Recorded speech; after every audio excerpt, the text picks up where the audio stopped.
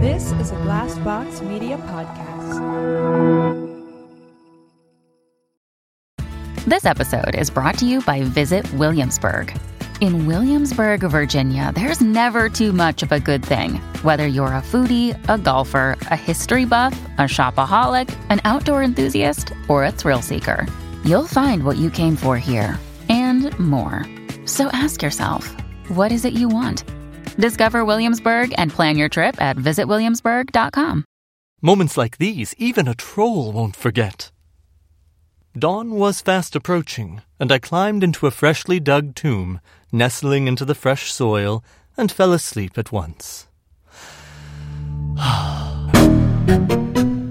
There is a space between reality and fantasy, between light and dark, between rational and irrational. In this space, there are stories. This story is called A Brief Love Memoir of a Cemetery Troll. Life and death are most extraordinary. As the night set in, I was up and running around. There was no time to waste as I breakfasted on a fat rat and a couple of beetles. All these emotions had awoken my appetite. I thought of grabbing a nice rat for the young woman too, but thought better of it. Humans are known for their capricious nature, and I did not want to offend the lovely being. Leaving bats once more to look after the cemetery, I made my way to the woman's home. This time, she left a tiny slit in her window, making it very easy for me to slip through, for which I was most grateful. I watched her sleep again, smiling my widest of smiles, and let her touch the furry patch on my chest, happy that she had noticed my best feature. Each night I would wake up and race through the trees to the woman's window, and each time she would leave it slightly ajar for me. Sometimes I would watch her sleep and guard her against whatever evil may find its way in. But sometimes her eyes would flutter. She would stretch and raise her lovely head from the pillow. There was always a smile on her face when she saw me curled up at the foot of her bed, waiting patiently and watching. It was such a lovely time. Only her cat, Monster, refused to welcome me in and hissed with jealousy each time I would enter. It did not matter, for I could handle an angry cat, and those moments with the woman were fuel for my ancient heart, or whatever was left of it. We spoke of everything under the moon. The woman was really scared of death, but I calmed her the best I could with the stories of the afterworld. Things I was not really supposed to tell a human, but it did not matter, for I figured she will know them herself in no time. With each story, the woman would smile, look up at the sky in wonderment, and yet there was that permanent sadness there that I never really managed to dislodge. As the trees thinned and became barren, another change became apparent to me. The woman started to get lovelier and lovelier each time I visited. Each night she was thinner and more pale, until one night I found her quite resembling the dead. Of course, what is lovely to an ugly troll can be quite frightening to a human creature. I watched her with adoration, and she stared back, now completely unable to move. We still spoke, our conversations growing shorter and shorter each time. It did not matter, for this troll was patient and was very content with simply watching this woman sleep. As I watched her sleep one night, her cheeks sunken and her head now large and heavy, I saw a cold, dark glow within her. Of course, any dark creature knows this glow, can sniff it out, just like any gloomy, cold place that creates it. Oh, it was going to be the woman's time soon, I could tell. And she did not have more than a single day left in her. Certainly that pleased this old troll, and yet I recalled her desperate sadness, her very real fear at the prospect of dying. It made this troll rather sad too. I crawled up to her, as close as I had ever been. The usual heat of a living person was starting to wear off, and I felt the cold settling its roots there. I leaned over her and quietly whispered a secret in her ear. She did not stir, but I know she heard me. Us trolls are expert dream intruders, and that is one reason we must not touch a human while they slept. What I had whispered in her ear was a recipe, a way to become a ghost in her death, if she chose to be one. I don't care much for ghosts, and I find them to be silly creatures. But if she felt less frightened at that, it would be of much help to her. Or so I figured. I looked at her one last time, and satisfied with the memory I was so keen on keeping, I jumped out the window and headed back to the cemetery for the last time.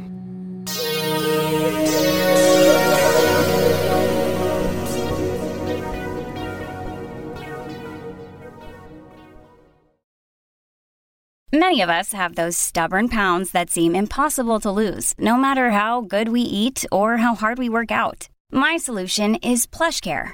PlushCare is a leading telehealth provider with doctors who are there for you day and night to partner with you in your weight loss journey. They can prescribe FDA-approved weight loss medications like Wegovy and Zepbound for those who qualify.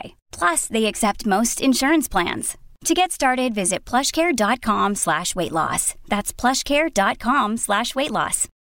When you need mealtime inspiration, it's worth shopping Kroger, where you'll find over 30,000 mouth-watering choices that excite your inner foodie. And no matter what tasty choice you make, you'll enjoy our everyday low prices, plus extra ways to save, like digital coupons worth over $600 each week. You can also save up to $1 off per gallon at the pump with fuel points. More savings and more inspiring flavors make shopping Kroger worth it every time. Kroger, fresh for everyone. Fuel restrictions apply.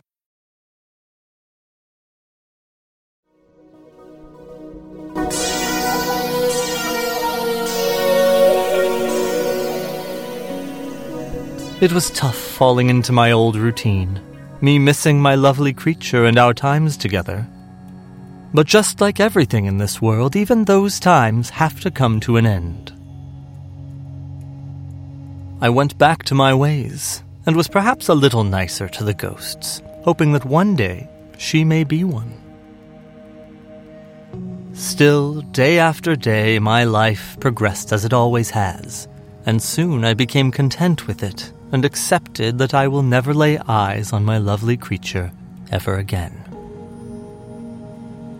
One night, I was enjoying myself, munching on a nice fat worm that carelessly climbed out of the thin soil. I was laying on a tombstone facing the stars.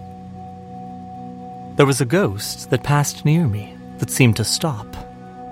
That was unusual, for ghosts tend to be impatient creatures and always move about. I looked to the side, but it was gone. Instead, a cat had sprang up and landed on a tombstone next to me.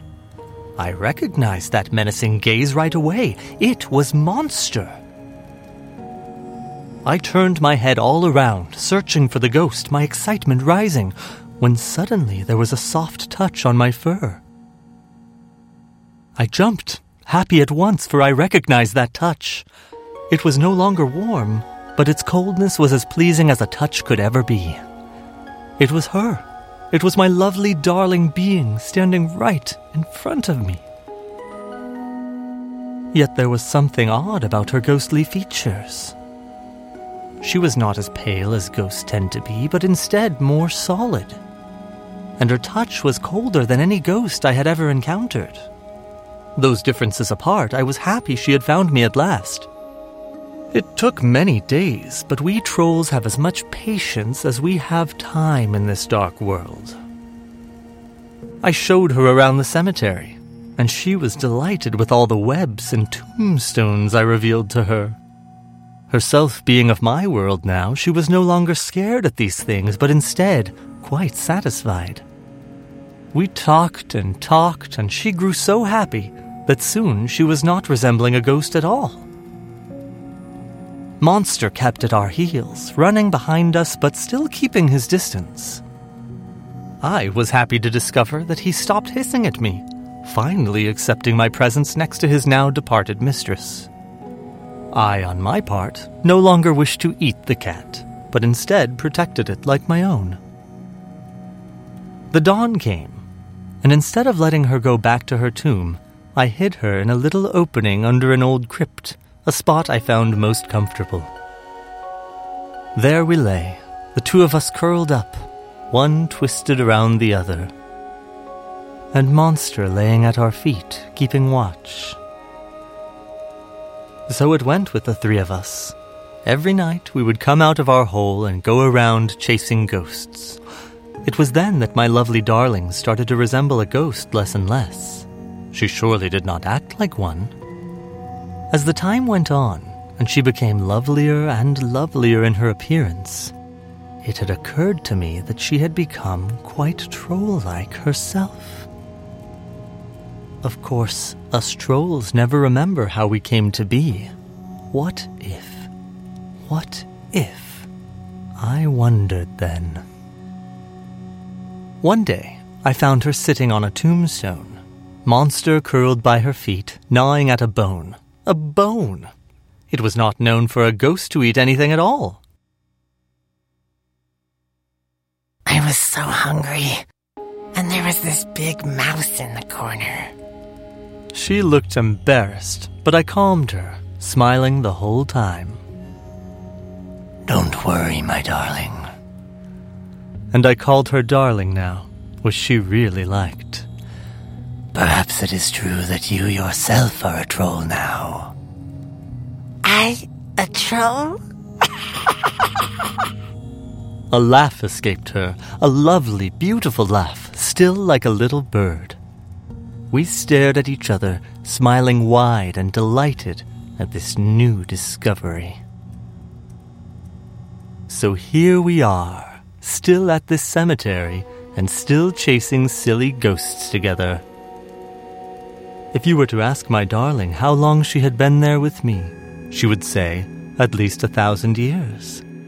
We trolls have terrible memories, and never know how old we really are. So my darling does not remember our times together when she was a human, and that is probably for the best. Just like it is for the best that I will never recall how I myself came to be a troll. The only thing that she does remember from her mortal time is Monster, whom she loves dearly, and pets carefully with her cold, long claws. We trolls are the most curious creatures. What is memory, really, when one is so delighted to share this dark, cold world together? What does this happy troll have to complain about when a single smile can brighten the darkness that surrounds it? A smile that erupts on my darling's face when I bring her a pretty little gift, like a nice rat or a fresh worm. And it is always the fattest worm. Every time. Thank you for listening to A Brief Love Memoir of a Cemetery Troll, a Crawlspace Media production of a Pi Rational story, narrated by Danny Scott. This is a Glassbox Media podcast.